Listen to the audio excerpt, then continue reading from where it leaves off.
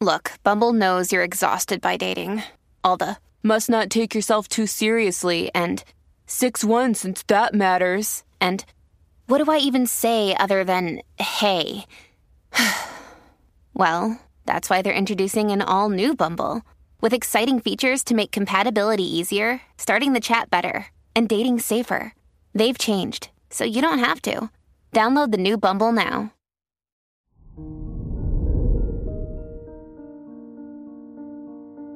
Hello there, Capricorn, and welcome to your horoscope for today, Sunday, August 27th, 2023.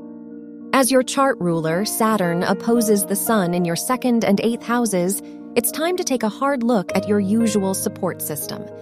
Do your habits and priorities serve you, or do they perpetuate a past version of yourself? It's worth reflecting on this so you can better advocate for yourself moving forward. Your work and money. Neptune's opposition to Mercury and Mars in your houses of education pushes you to clarify the direction behind your pursuits. Does your usual workload allow space for long-term interests, or just keep you busy for the sake of it? You deserve to feel fulfilled by your efforts, so don't be afraid to invest in more intriguing opportunities. Your health and lifestyle. With the moon trining Mercury and Jupiter in your 1st, 5th, and 9th houses, it's time to take care of yourself through your hobbies and relationships.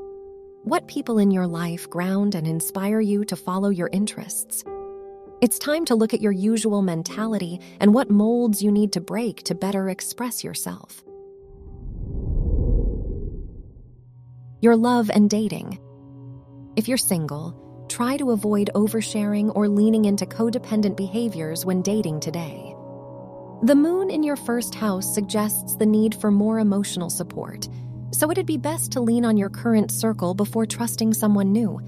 If you're in a relationship, it's a good day to learn or try something new together. Wear orange for luck. Your lucky numbers are 4, 14, 23, and 32.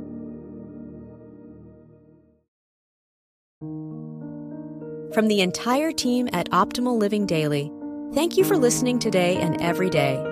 And visit oldpodcast.com for more inspirational podcasts. Thank you for listening.